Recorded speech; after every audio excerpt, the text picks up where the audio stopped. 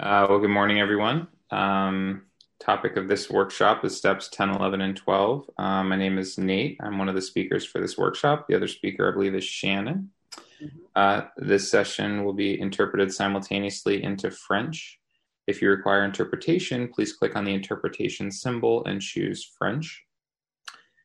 And now we'll open with a serenity prayer.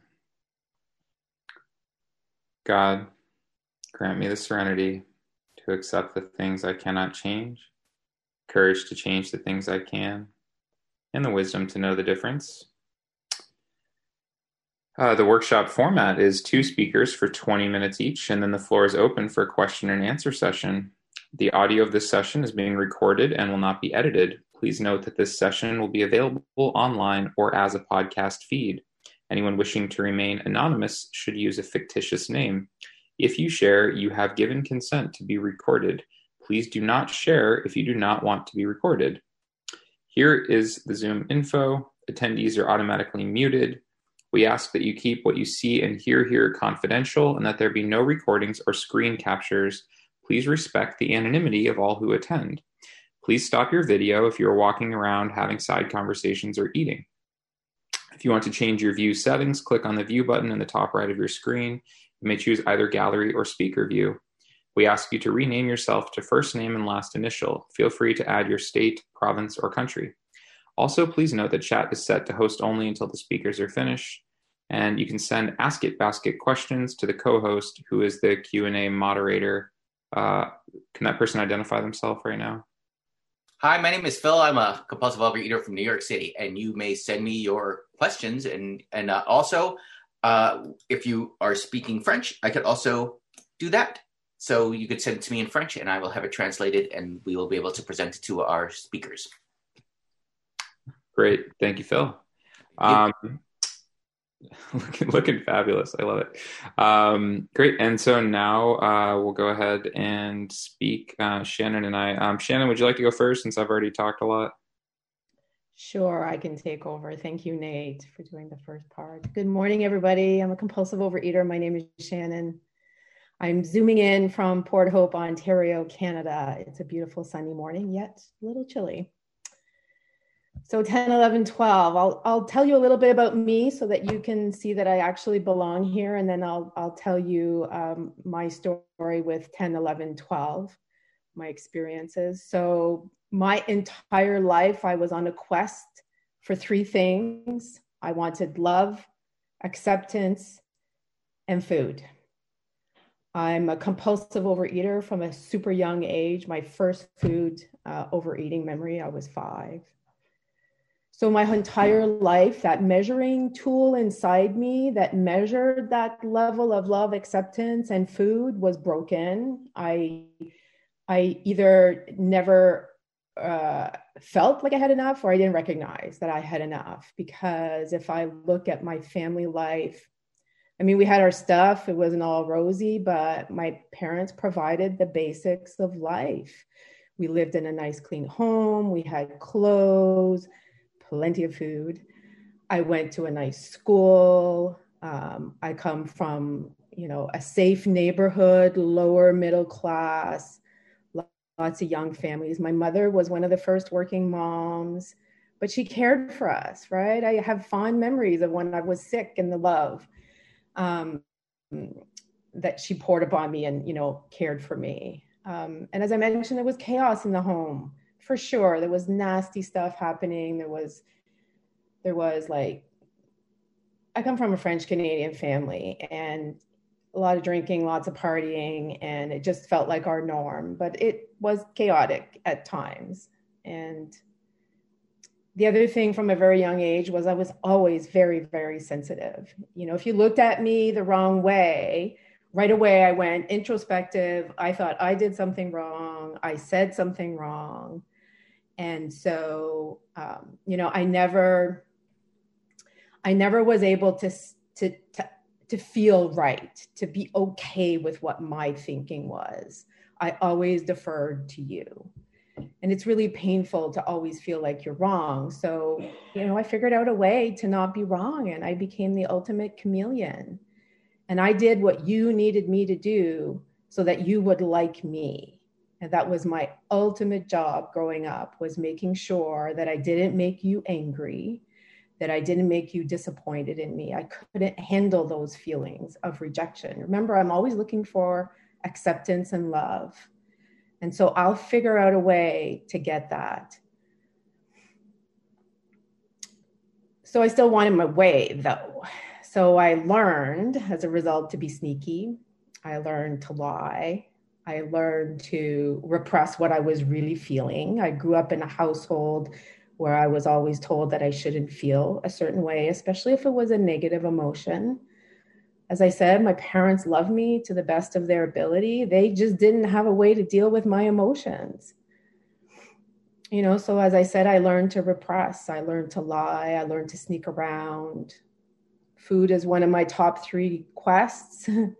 So when you're 5 years old, you don't have a job, you don't have income, so you steal food and you steal money to get food. And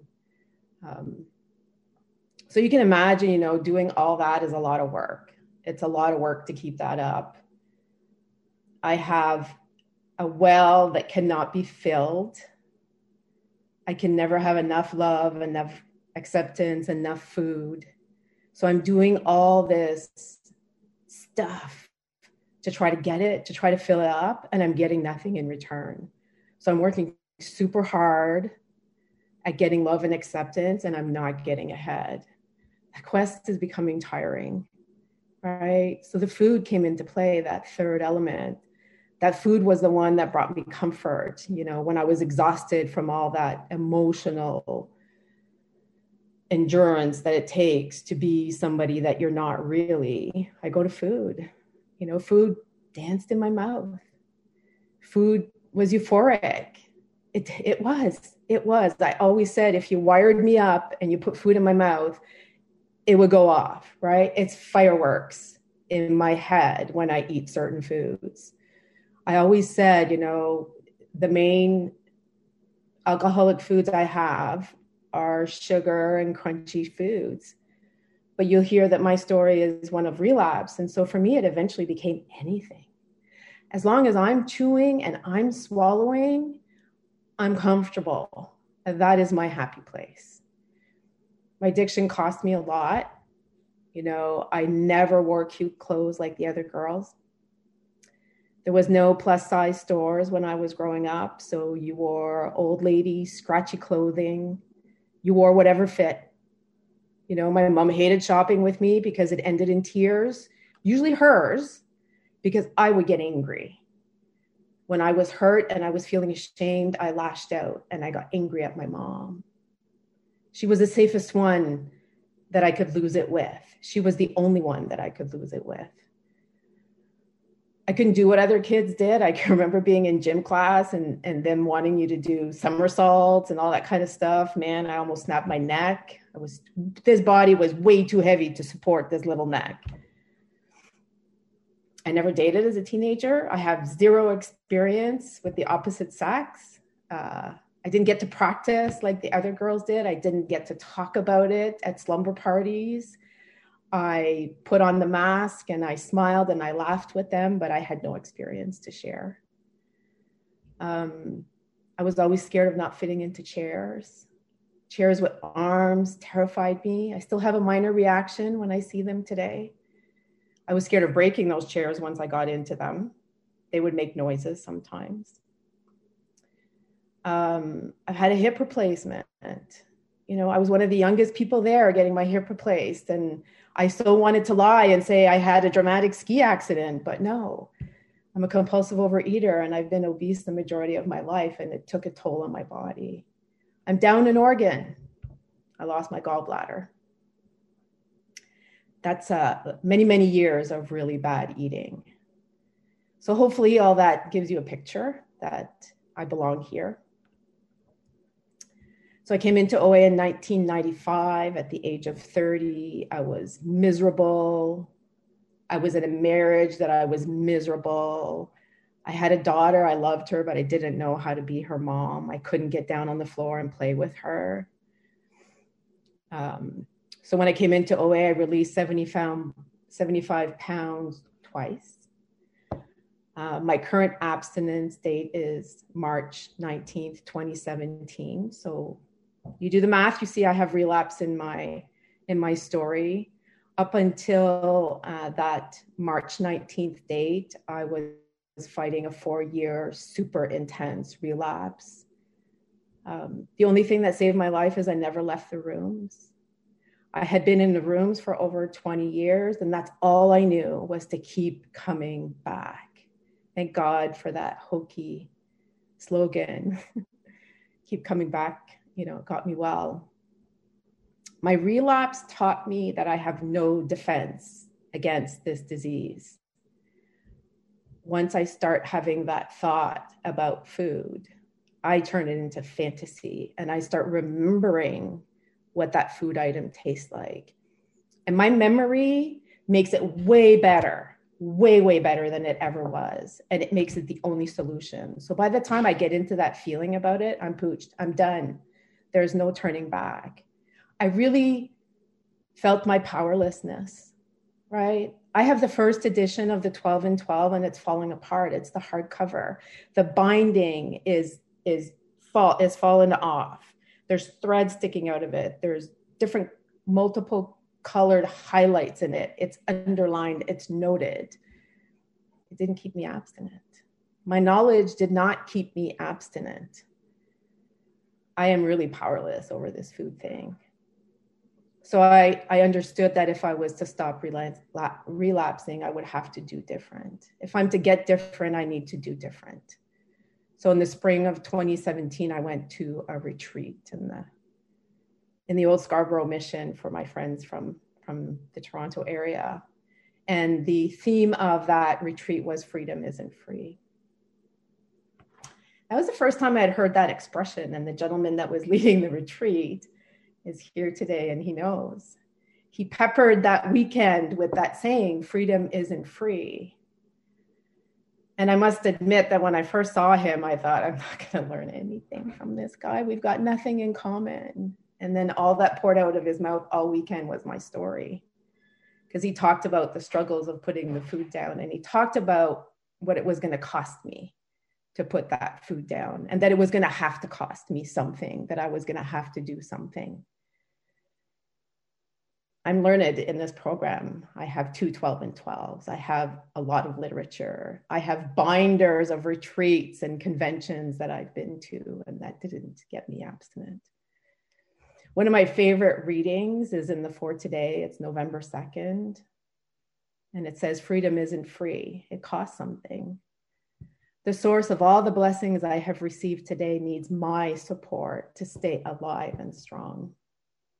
So that source, that inner strength, the higher power, the God, that inner light, whatever you want to call it, it needs my support to stay alive. It needs me to remember that it's there. I was told that strength, that inner strength, that source of power is inside of me. It's there. It's just waiting. So my do different. My do different is 10, 11, and 12. It's the maintenance steps. I've done all of the steps multiple times. When I got to 10, 11, and 12, as I said, it was highlighting and underlining and writing about it. I intellectualized it. They talk about, that we need to utilize and not intellectualize this program. I'm an educated person. I educate. I put it up here, right? And I don't allow it to come down into my heart, into my actions. So I knew this time that I was going to have to do the action part of 10, 11, and 12. Because, the glow wears off, right? That pink cloud of abstinence. I've done a ton of diets. I'm super good at diets. It's exciting. People compliment you when you lose weight. You get new clothes. You get a lot of attention. But then it goes away, right? The glow fades. The mundane routine starts happening. And then food calls. Life becomes unmanageable again. And I need that muscle memory. I heard that this weekend a few times. That muscle memory brings the intuitive thoughts to the forefront of my mind so that when I have that food thought, I don't have to turn it into fantasy. I can stop it. because I have a mechanism to stop it. So the 10th step, right? It gives me a way to see my emotions when they're offside, because they'll be offside, right? Just because I do the steps, just because I put the food down, well, especially when I put the food down, my emotions come up. I feel them. I feel them. I get to see what I get hooked on, what it is that bothers me. And today I can look at it with a little bit more sense of humor and say to myself, wow, look you're getting all revved up. This meeting is not going the way you thought it should. Registration is not going the way you thought it should. People are asking me questions in the info room I have no answers to. I get to watch myself get as excited as they do and get as stressed out as they do. And I get to remember. I get to learn compassion. I get to remember that I'm no different than you. So when I see somebody acting out, rather than sit in judgment, which is my usual practice, I can soften a little bit and remember when I was just like that. You know, when the person in the grocery store is pissed off because they have to wear their mask, I don't need to judge. I know what they're going through. I know it's fear. I know it's resistance. And my compassion can help maybe alleviate the situation, or at the very least, not make it worse. Because I know that all that acting out is to have a sense of control so that I can feel safe. Right? COVID makes me feel unsafe. And so I, at the beginning, tried so hard to get control. And I did it in unhealthy ways. My food got noisy. My choices were not great. And I could quickly see by doing my 10th step that the fear was rising in me and that I needed to take a look at that. The other thing my 10th step helps me do is helps me see my old stories, right? My old stories of not being safe. I am safe today. I am okay. And if all of a sudden I become not okay, I have a source inside of me that will help me be okay no matter what. The 10th step also has taught me to celebrate and notice when I change in life, right? Because these steps, that's what they ask me to do, is to change so that I have a different outcome. 5 minutes. Thank you. And I can look at the dark side. So the 10th step allows me to do my gratitude and see where I've improved.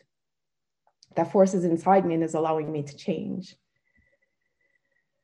So I'll move along quicker. So the 11th step, once again, it supports that source inside me. It helps me to connect to that source. It's a friendship, I'm told, right? And how do I develop a friendship is by getting to know that friend. So I've had to learn discipline and sit in my prayer and meditation and make time for it. It had to be flexible, yet consistent. I had to be okay with sometimes it only being 7 minutes long, but it had to be consistent because I have no discipline. It has to be every day, right?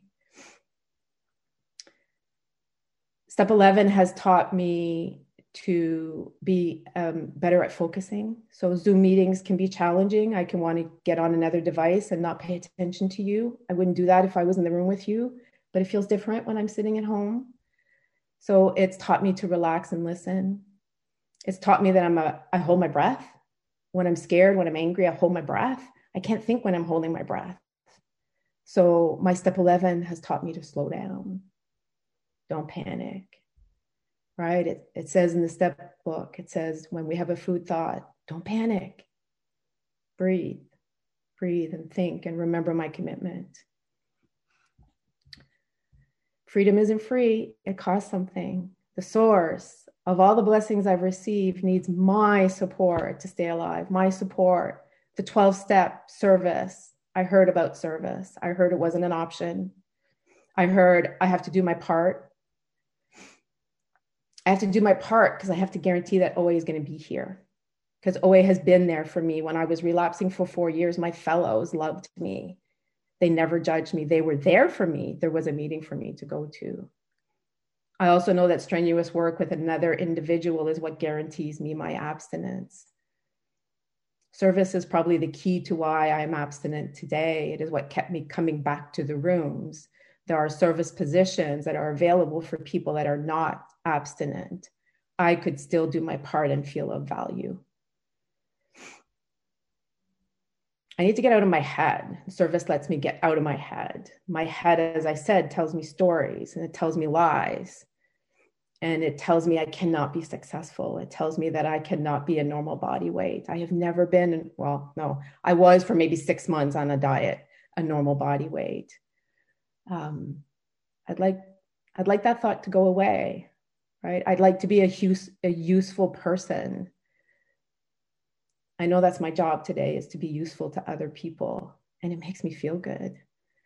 You know, somebody said on one of the shares yesterday, they've been doing service for most of the day and they felt amazing. It is true. It is amazing to help somebody else. I reinforce what I learned by helping somebody else, by taking somebody else through the steps. I didn't used to do that as a sponsor. Today, if you ask me to be your sponsor, I take you through the steps. And they're pretty exhaustive. They get down to the root. I need to figure out who I am. I need to figure out how I tick. Service is not an option. It's in the step, it's in the 12th step, and it's a tool. It must be important. And I'm sure it's probably in the concept somewhere. Once again, I guarantee that there's going to be a place for me to come to. I get the joy of watching others recover. And as I said, it just feels fun. 10, 11, and 12 have given me ways to accept the version of me as I was back then and as I am today as I continue to improve. 10, 11, 12 helped me grow because I'm told I must grow. I must become more useful. And by doing 10, 11, and 12, I have a benefit that outweighs the cost today. I get the freedom from the food obsession. So keep coming back no matter what. Thank you so much for giving me this time. And have a good rest of your day.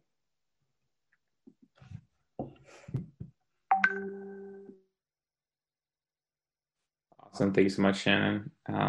Great to hear you. So I can hop in now and I'll share for 20 minutes as well, maybe less. Hi guys, I'm Nate. I'm a recovered compulsive overeater and bulimic, and really grateful to be here. And thank you to everyone who's putting on this convention. It's totally amazing, and just the amount of work that goes on behind the scenes. I don't even know the half of it, but I know it's a lot. And thanks to the people putting on this workshop, and thanks for the translators. I know there's a lot happening to make this happen, a lot of service. So thank you, and grateful for the chance to get to share with you guys a little bit. I guess I'll just briefly tell you a little bit about what it means that I'm recovered from a hopeless state of mind and body. And then I'll share a little bit about how I practice 10, 11, and 12 nowadays. You know, the most important thing I think I'll say is that if you're new or if you're struggling from compulsive overeating, we do have a solution here. That's the reason we're having this convention. That's why all these lovely people are sitting on Zoom on a Sunday morning, is because there's a solution, and we want to help you attain that solution if you haven't yet already. Those of us who have been given some freedom keep that freedom by trying to give it to anybody else who would have it. So yeah, I guess, so I said I recovered from a hopeless state of mind and body. Briefly, what that means is that I'm a real compulsive overeater. I'm not just a person who has a problem with food. I'm not just a person who likes to eat or tends to eat a little bit too much. I'm a person who, once I start eating certain foods or engaging in certain food behaviors, I really don't know when I will stop. There's this, my body is different than other people's. It's different than, say, my family or my housemates.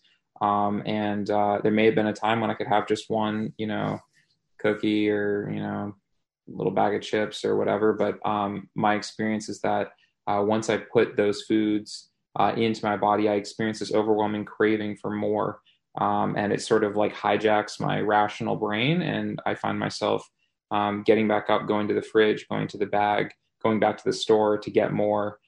Even though my brain is saying stop, my body is still like putting more food into my body.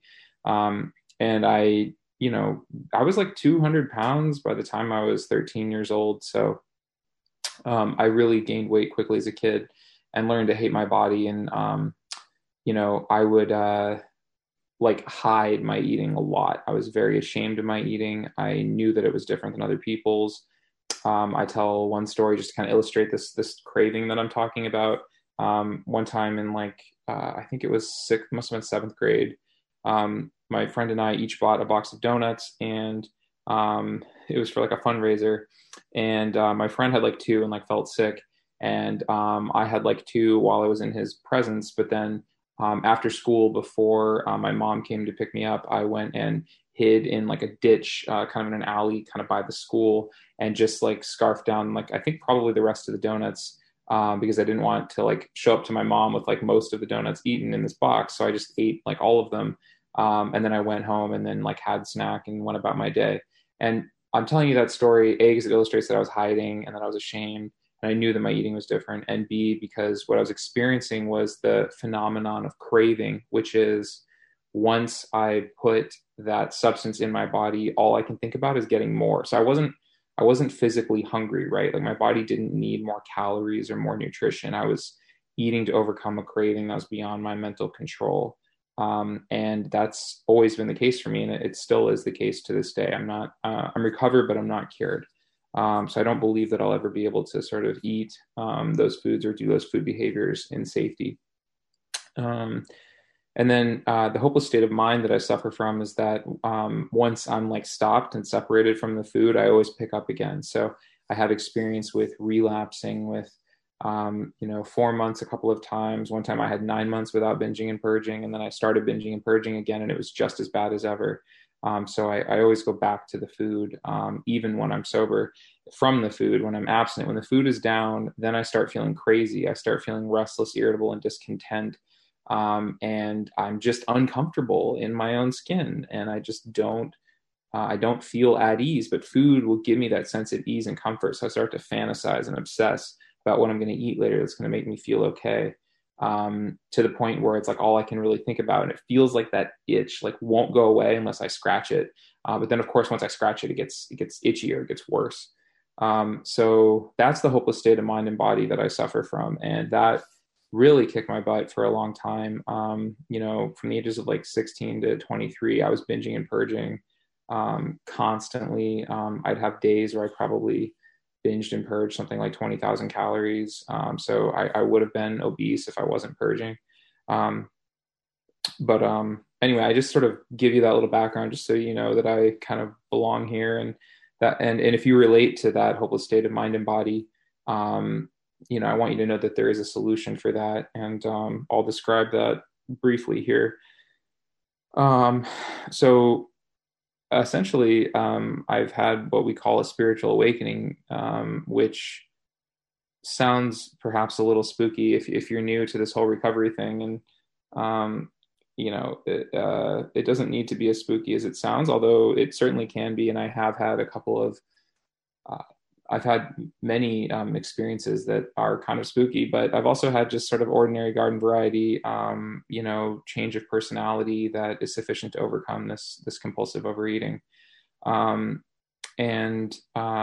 Really the evidence of that spiritual awakening is neutrality. So if you're new, we use this text. One of the awesome pieces of OA literature this text called Alcoholics Anonymous, and I was shown how to work the steps using that text, and it talks in the 10th step on pages 84 and 85.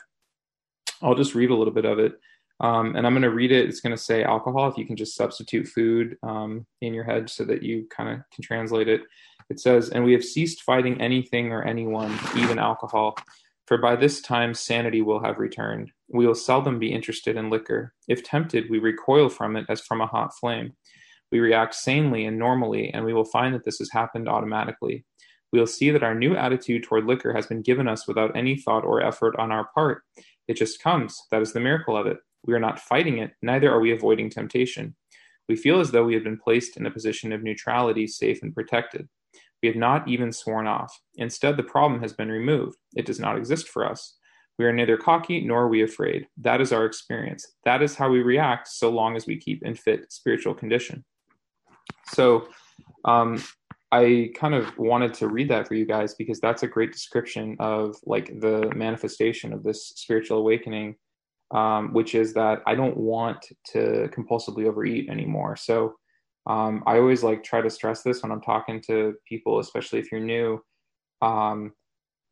When I was new to recovery, I thought that you guys who had recovered still wanted to eat, but you just got really good at saying no, so that you would be in situations like at parties or weddings or holidays or whatever, where there was food or you're at a restaurant and other people were eating these sort of like, tantalizing foods, but you just sort of,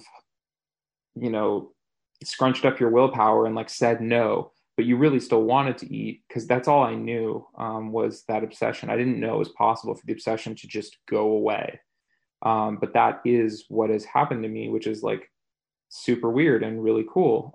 Like yesterday I went apple picking with some of my friends and, everyone's eating apple cider donuts, and I didn't have any donuts, but that's not the miracle. The miracle is it didn't even occur to me. Like I was not there to get a donut. I didn't want a donut. I didn't sit there and watch other people eat donuts and think, man, I wish I could have a donut. Those look so good. They brought home some extra and they were sitting on my table last night in my kitchen because my housemates are eating them. And like, I don't care at all. That's what's really cool. So that's kind of this neutrality that, the 10th step is talking about. And that's what's available here. If I'm in fit spiritual condition, which is what 10, 11, and 12 allow me to do, I'm supposed to continue to grow in understanding and effectiveness. So if you're new, just know that like 10, 11, and 12 come after the first 9 steps, not for no reason. So if this feels a little like beyond where you're at, that's okay. So the way that I practice step 10 is I write nightly inventory. So I answer the questions on page 86 of the book Alcoholics Anonymous. Specifically, where were we resentful, selfish, dishonest, or afraid? Do we owe an apology? Have we kept something to ourselves which should be discussed with another person at once? Were we kind and loving toward all? What could we have done better? Were we thinking of ourselves most of the time? Or were we thinking of what we could do for others, or what we could pack into the stream of life? So I have an email. There's a guy who took me through the steps. I answer all those questions. I usually copy paste yesterday's email and then put it in a new email, send it to my sponsor, answering those questions. And then that's really helpful for me because it allows me to continue to stay aware of where I'm resentful, selfish, dishonest, and afraid, because those things like dominate me. So I learned through working the steps that my real problem is my self-centeredness. Like I'm just generally self-obsessed and thinking about Nate all the time. And what does Nate want and need? And that's why I feel restless, irritable, and discontent and uncomfortable all the time, is because I'm obsessed with Nate. But if I can think about other people, what I can pack into the stream of life, if I can do resentment turnarounds and fear turnarounds, then I have a chance to get some relief from this bondage of self. And I have to continue to grow spiritually.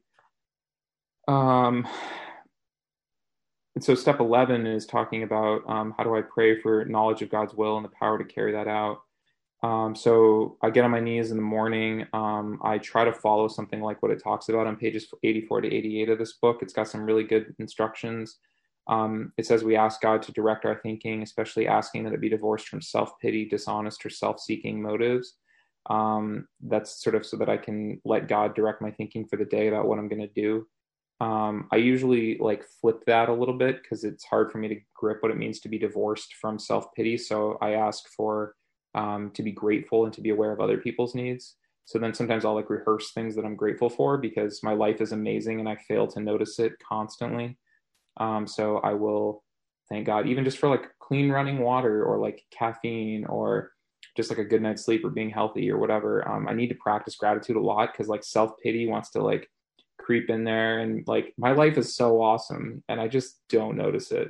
So like being intentional about practicing gratitude is pretty essential for me. And then it says dishonest motives. So I asked for integrity and transparency in my motives. And that's really helpful. I've learned in recovery that I have to be rigorously honest. So there's another guy that's my food sponsor. I email him every night also with like what I ate today, what did I put in my body, what were my emotions, what tools did I use, and a gratitude list. And I CC some other people on that email just because it seems to be helpful. But I have to like live in the light. I have to be rigorously honest about what goes in my body, but also like whatever's going on with me. I've learned that that's another sort of vital thing for being connected at all to God's power. Like God has just like burned it into me. Like, do not lie. I won't tell you the story, but I've been arrested for lying. It's on my record. Like Nate lies. So, addiction and food and compulsion, it's all dishonesty, right? Like the delusion that I can control and manage my life, the delusion that I can control and enjoy my eating, that I can the dishonesty, the hiding things from myself. So I have to live in the light, even if it's just like things I'm doing with food that I'm not proud of or whatever, anything, I have to be honest about it. So that's really essential as well.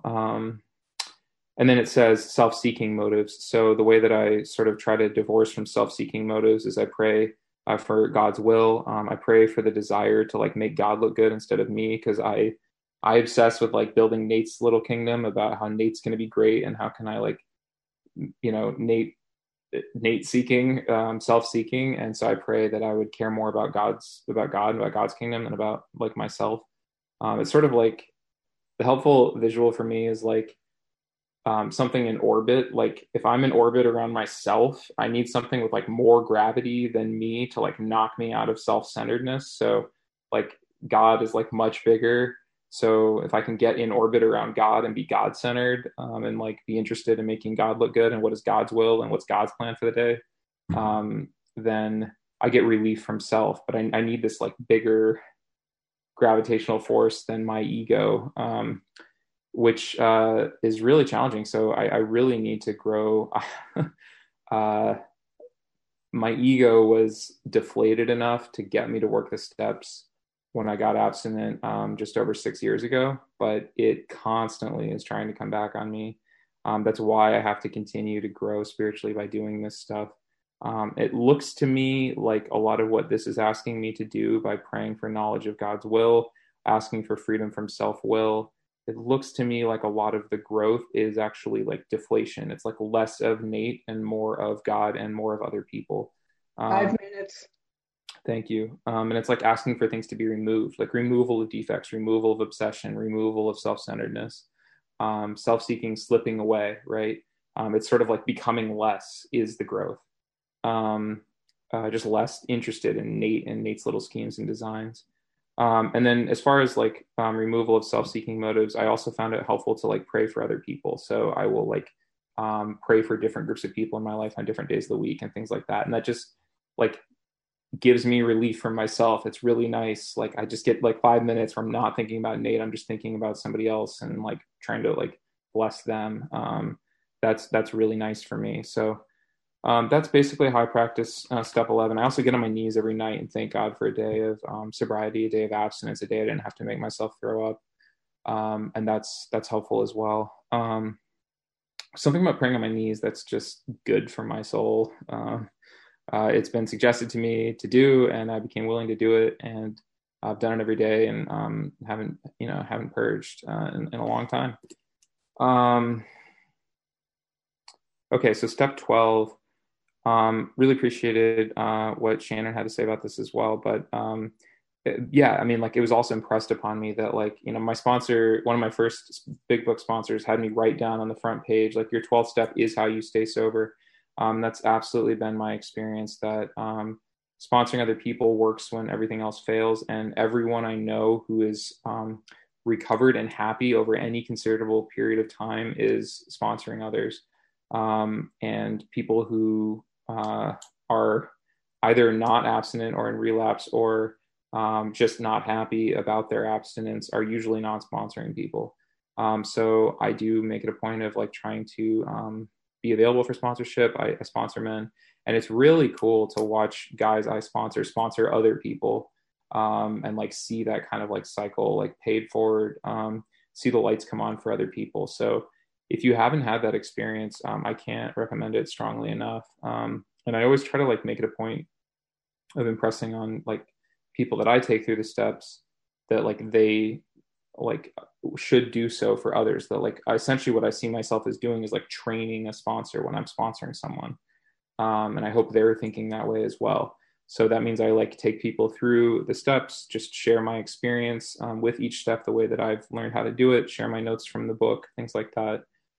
I've also been found it really important to like participate in service, like at the group level, you know, speaker booking, whatever, but also below the group level, like getting involved with intergroup and world service and things like that. And for me, that's really important because I need to like stay in the middle of the boat. Otherwise, like it'd be very easy for me to drift away from you guys and from this fellowship and think that I'm good and I don't need this and I got it. And that would be or that I'm like too cool for you guys or something. And that kind of delusion will definitely lead to my, it just would be terrible. So I really need to kind of stay in the boat. But the only way that I know how to do that is to invest in making OA awesome.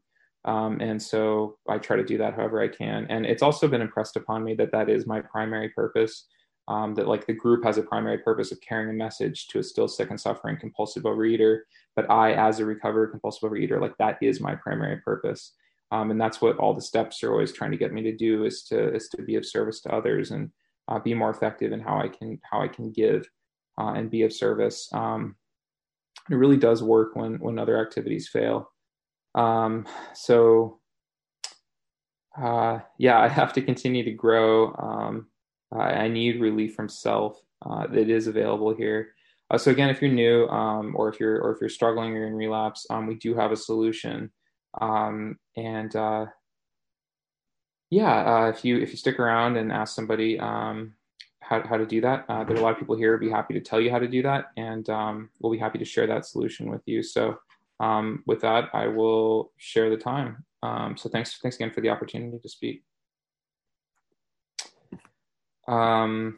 All right, as far as the format, we will now open the floor for a question and answer session. I think the chat is going to be opened up. Yep. Please type your question. Is that a yes, Phil? Yes, the chat is open. People could directly send me questions. Some questions are coming in right now, so we could throw it to you guys, and I'll throw you some of the questions that we are receiving right now. Here we go. First question, here we go, is... Can you ask the speakers how the steps 10 through 12 affected their relationships with a significant other? Shannon, you want to go for it? Want me to go? Yeah. I have relationships with significant others. It helped me recognize that in my romantic relationships, by doing my 10th step and my 11th, getting closer to a higher power, I got to see my part in my romantic relationship. I got to see where the pain was and what I could do to either lessen the pain or make the pain go away. 10, 11, 12 gave me the courage. I need my higher powers, that inner source of strength, to be able to follow through on what's healthy for me. And then lastly, I have relationships with my children. I lost my children while I was in relapse. They were teenagers and I was no fun to be with. And so 10 has given me the mechanism to do living amends. I started by seeing my part in the behavior, and then I can't make the past go away, but I can work on being that better person today.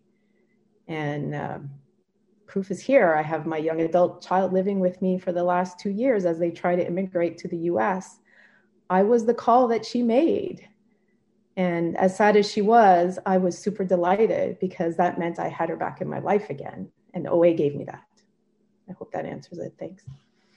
Thank you. Yeah, I can, I've been dating someone.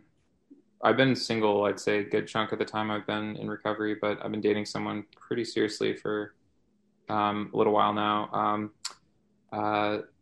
It is an abundant opportunity to experience how selfish, dishonest, resentful, and afraid I am. So there's plenty of inventory to take. So that's helpful. It's an opportunity for spiritual growth. I do pray with her and for her. I find that helpful.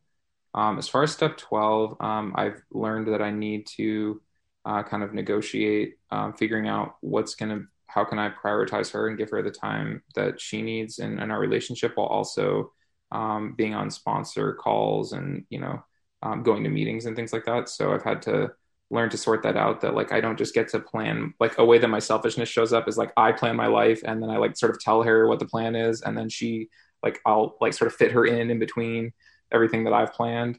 And that's selfish and not like the way to be of service. So I found that especially as we like sort of grow closer and possibly get married, like what I'll have to do is like ask her about her schedule and like work things through together, instead of just making unilateral decisions. So that's a more opportunity for spiritual growth. Thanks. Right on. Okay, next up. When in the thrust of an overwhelming craving, what tools have you used not to give in to it? Want to go first this time, Nate? That's tough. To be honest, I don't have a lot of experience with not giving in to overwhelming cravings. I have experience with giving in to overwhelming cravings or having cravings lifted. I don't have experience really with like winning an argument with myself. That's like a knockdown, drag out argument with myself where I'm like really want to eat, but just don't give in and like hang on by the skin of my teeth. I lose that battle every time. So to be honest, I don't know how to win a battle with a craving or an obsessive thought. I've only been given a reprieve from the thinking in the first place. Sorry if that's not very helpful. I think it's super helpful. I think it happens, right? And then the other stuff happens too, right? When COVID first hit here and we were on lockdown, my food got super loud and I kept texting my sponsor saying, I don't understand. And her answer is always do more. So I talked about my practice of step 11, and what step 11 taught me to do in the meditation part was to not panic. So I've had those thoughts, overwhelming thoughts of food would make it better. And I stop and I breathe. Kind of my answer to everything these days, whenever I have that uncomfortable, anxious feeling, I know something up and I know I need to slow down. So that is number one. Number two is, I like that talk yesterday, nothing changes if nothing changes. So I have to say to my mind that we're not going to think about this and I have to get busy, right? I have to take an action to change the course of my brain's thinking. I have to shake it up really fast. So usually it's getting up, because usually when I have my thoughts, I'm usually in a sitting position. I think I'm in a standing still position. So I have to like get moving and shake it out of me. And that seems to work for me these days. Thank you. Cool. All right.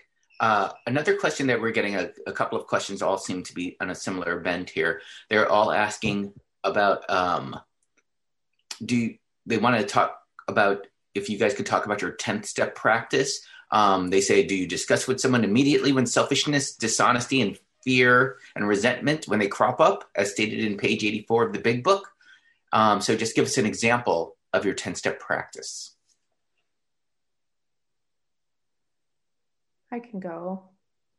It's varied over time. When I first, in 2017, when I first decided to put the food down again, it was very regimented. It was every night. It was doing, I have an app on my phone, the OA toolkit, and it has the questions. I'm pretty sure they're from the big book. And I would do those diligently. And it's lovely because that app keeps them. I have a record. I can go back and I can see the points at which I'm stuck on that are repeating. I can see the progress. Today, it's less formal. I've transitioned into that because I don't have the food covering up my feelings. I've transitioned into, it happens in my gut. As soon as my gut gets into a knot, I know there's something I'm reacting to. And I can do it on the spot. And I can see myself and I can analyze ooh, what am I getting hooked into here and why? And is it real? For me, it's a lot of it's not real. It's just a thought that's old thinking. And then making amends. Sometimes I'm not so ready to make amends right away. That's still my block. I continue to work on it. And it feels better when I do it right away. It feels way better when I do it right away, because otherwise it builds, right? That knot in my stomach keeps coming back. It's not going to go away till I take care of it. It's what I know today. I don't have food to make the feelings go away, so I have to clean up. So that's my take. Thanks. Yeah, I think my nightly emails are helpful in terms of stuff that's more immediate. Step 10 also says, and when we're wrong, promptly admitted it. If I'm ending up in some kind of like argument with my girlfriend, I've usually found that the faster I can figure out where I'm wrong and promptly admit it, things tend to go better. If I can like just focus on like, okay, I think she's wrong about all of these things. Pretty sure I'm right about all these things. But if I can figure out where I'm wrong and say that, my life will be better. And then also, like I've had to like go back and like apologize to people for being rude to them in stores, or like security guards, or just whatever, like people out in the world. Sometimes I've had to like, I'll like have some kind of interaction. I'll realize I was selfish. And like, as I'm like walking away, like Shannon was saying, I'll have this kind of like bad, like kind of feeling in my gut. I'll feel like sort of emotionally hungover. And sometimes I'll actually hear like ringing in the back of my head, like, and when we were wrong, promptly admitted it. And so then I'll have to like kind of circle back and like apologize to somebody. And again, like the sooner I can do that, the better. And then I'll also like share, I try to be pretty vulnerable with my sponsees as well, or just like other people in recovery. So if I'm experiencing shame about something, or, whatever, eating too many mints, or like exercising compulsively, or whatever it is I'm doing, I will try to be super transparent about that with my sponsees as well. And so like it's been pointed out to me that like doing a 10th step is service, especially for a newcomer, because I'm showing them like, here's how you practice recovery. So yeah. All right. Speaking of 10 steps, it says, I find it really difficult to write at night. Does any speaker have a suggestion on how else to write a nightly 10 step 10? You don't have to do it at night. I know people that do it midday. They do it after dinner.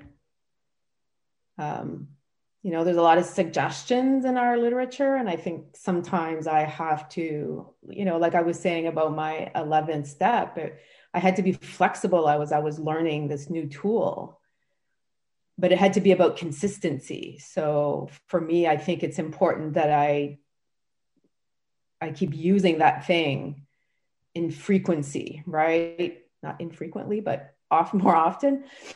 And so find that sweet spot, find the best way for you to do it, but do it, right? It's like the fourth, they say, it doesn't matter how you do it, just find a way to do it.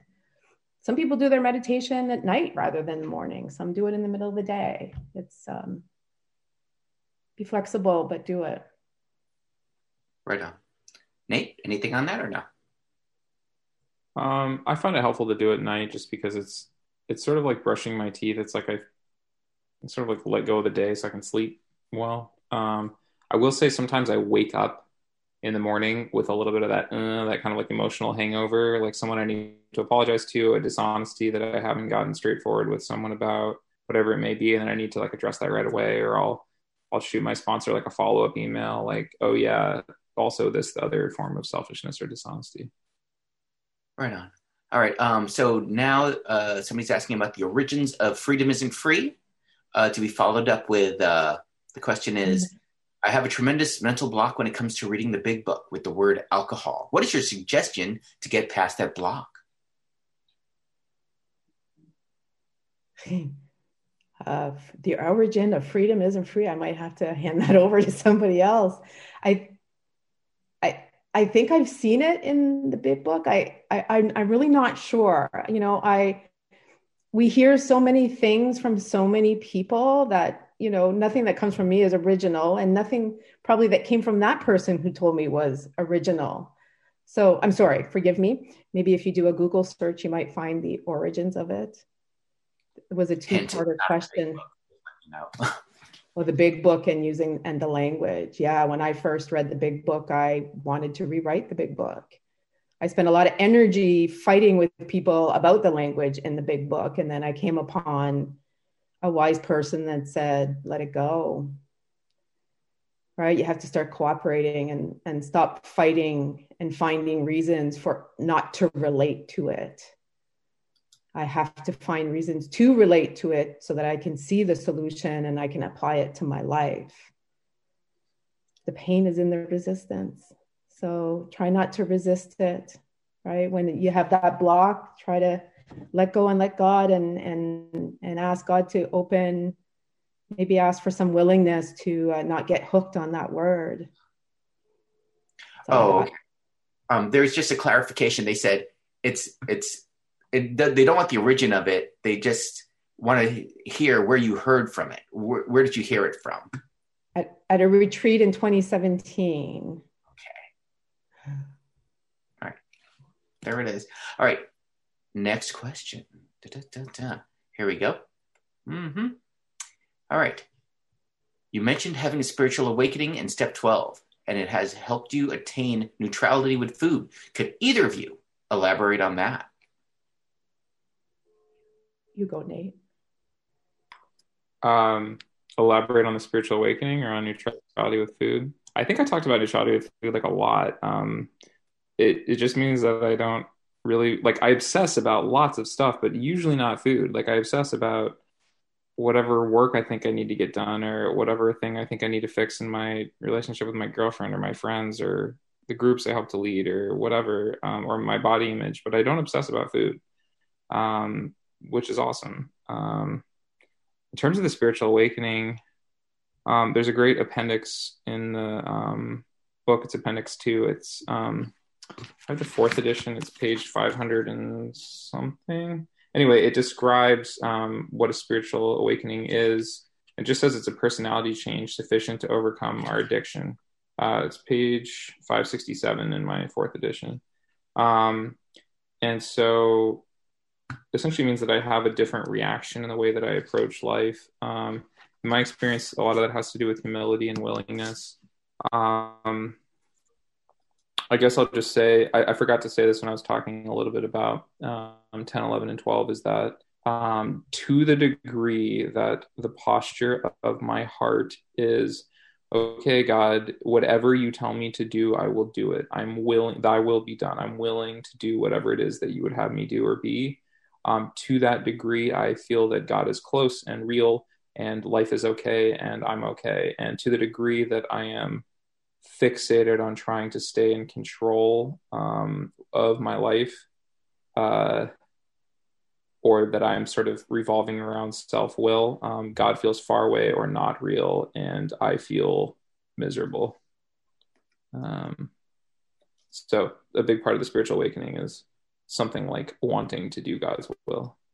Yeah. Okie dokie. All right. So let's see. Next up, Shannon, you were reading from a book before. What book was that you're reading from? Yeah, I think I might have quoted the For Today. Okay, For Today. All right, thank you. Yeah. And people were asking about Freedom Isn't Free. There is that good reading in the For Today, November 2nd. All right, thank you so much. Here we go. All right, good. All right, so next thing, they're talking about meetings. Do they say, what kind of meetings do you find help your recovery? Can you talk about some of the meetings you go to? Nate, they're curious about men's meetings. Do they help your recovery? And I guess vice versa. What meetings help? Sure. So I would say, a couple things. First of all, for the record, don't take anything I say as an endorsement of anything particular kind of meeting, anything like that. I will tell you that I do listen to the Vision for You meetings. It's a phone meeting. It happens on every weekday morning, and there's recordings that I listen to frequently. But just know that OA as a whole does not endorse any particular meeting of any kind, and don't take the fact that I like a meeting as any kind of endorsement from OA or anything like that. I also go to a young people's meeting that's on Zoom in my area And then I go to a big book meeting on Friday evenings as well. The main thing I would want to say about meetings is that one thing I don't hear stressed very often, but was impressed upon me and I think is very important for my recovery, is the concept of a home group, which is to say, there is a meeting that I am at every single week, no matter what. I plan my life around it. I show up. I do service for that meeting. I try to follow up with newcomers from that meeting if I can, although it's hard on Zoom. I make it a point of taking ownership of that meeting. I don't just sort of like, I'm a giver there, not a taker. So I show up with the intention of trying to be useful, not with the intention of like, oh, well, this happens to fit my schedule today, so I'll drop in because I feel like it. I do that with some meetings, but I need to have at least one meeting that is a home group. And that's all I'll say about that. Thanks. Okie dokie. All right. Next up, let's see. Alrighty. All right. Please provide some experience, strength, and hope for someone who's struggling in step 9 and needs to see a little bit of light at the end of the tunnel. Yeah, 9, eh? 9 is necessary. 9 was a good way for me to humble myself. And I was one of those people that had that experience that they talk about in our 12 and 12, where somebody will not forgive you. So I've been humbled ever since that moment as I continue to search for acceptance. Remember my quest? I would say any step that I find really, really, really hard, I need to ask for help from all the people, all my fellows and my higher power to really help me get through it. Because anything that I have fought for, anything that has been that painful to do, when I come out on the other side, it is pretty indescribable. I feel pretty superwomanly. And I feel a whole lot of relief. I didn't realize I would feel so much relief. I didn't realize how much all that pain was contributing to my desire to pick up the food to make the pain go away. I did not realize how much it contributed to that. I could not predict how good it would feel to be done. And I could not predict that I would also have then a desire to continue to keep it clean. And I also didn't understand the effect that I would have on other people in my life, because as I exhibit the ability to own up to my mistakes and make restitution, they get to witness it and they get to do it too, right? We have a better home life because my children have watched me apologize to them. I'm not the all-powerful mother. I don't lord over them. I'm just another human being that happened to give birth to them. So they get to see me as human, and then they get to practice it. And that's the happiness I get. That's what I got. Thanks. Nate, step 9. Yeah, I guess I appreciate. Yeah, I mean, how free do I want to get?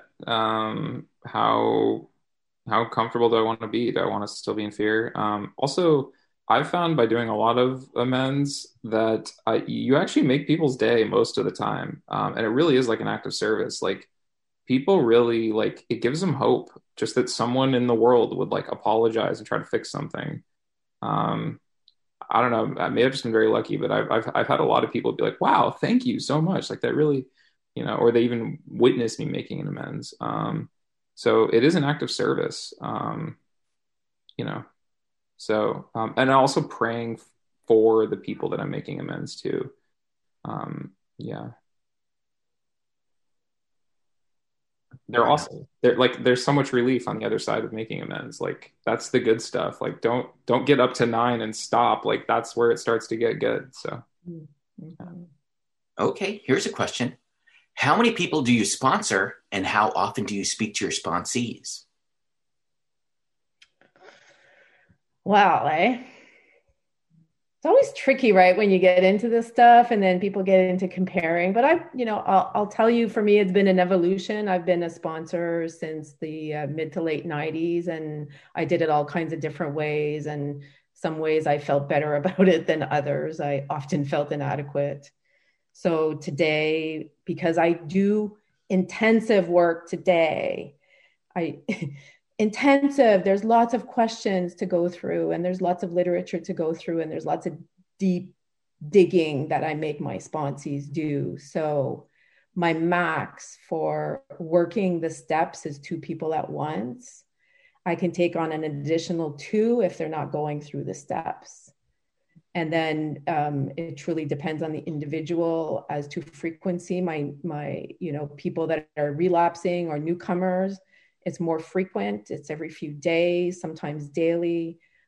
People that have been in for a while and are maintaining and doing well, we do a once a week check-in. But I don't think there's a wrong way. Once again, do it.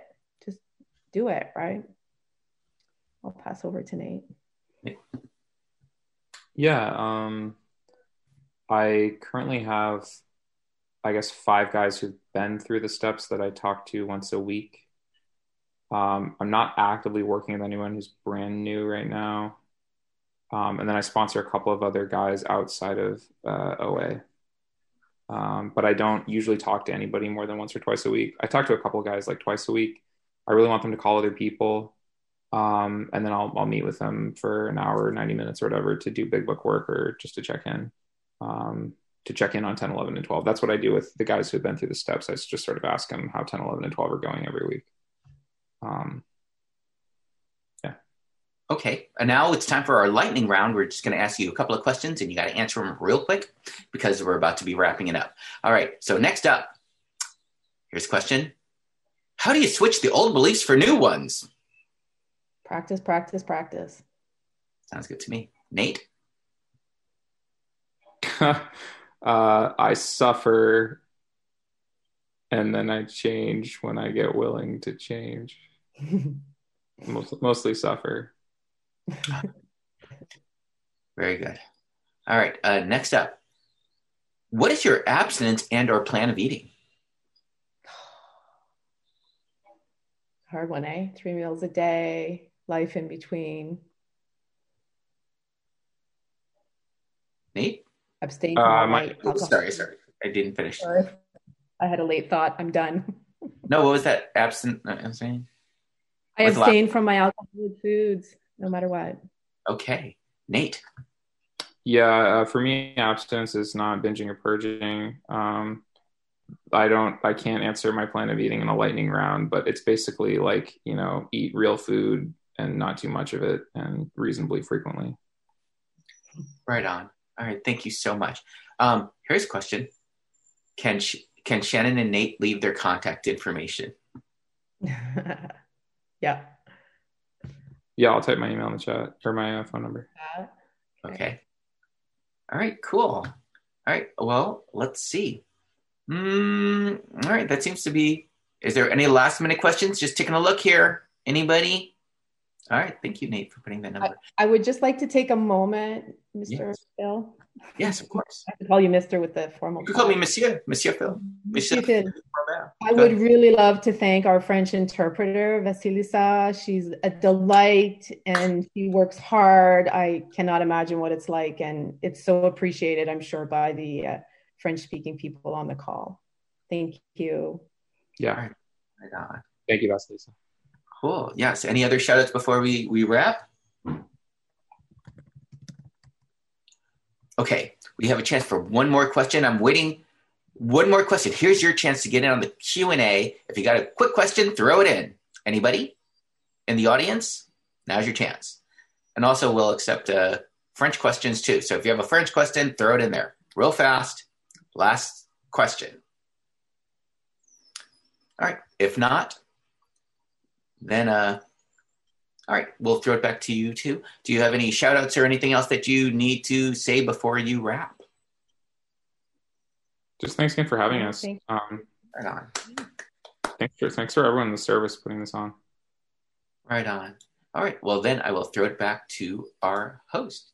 Oh, you're our host, right? So there you go. Yeah, I'm supposed to thank everyone who attended this session, and we'll now close the meeting with a serenity prayer.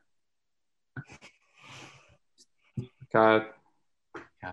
Grant me the serenity to accept the things I cannot change, courage to change the things I can, and the wisdom to know the difference. Thy will, not mine, be done.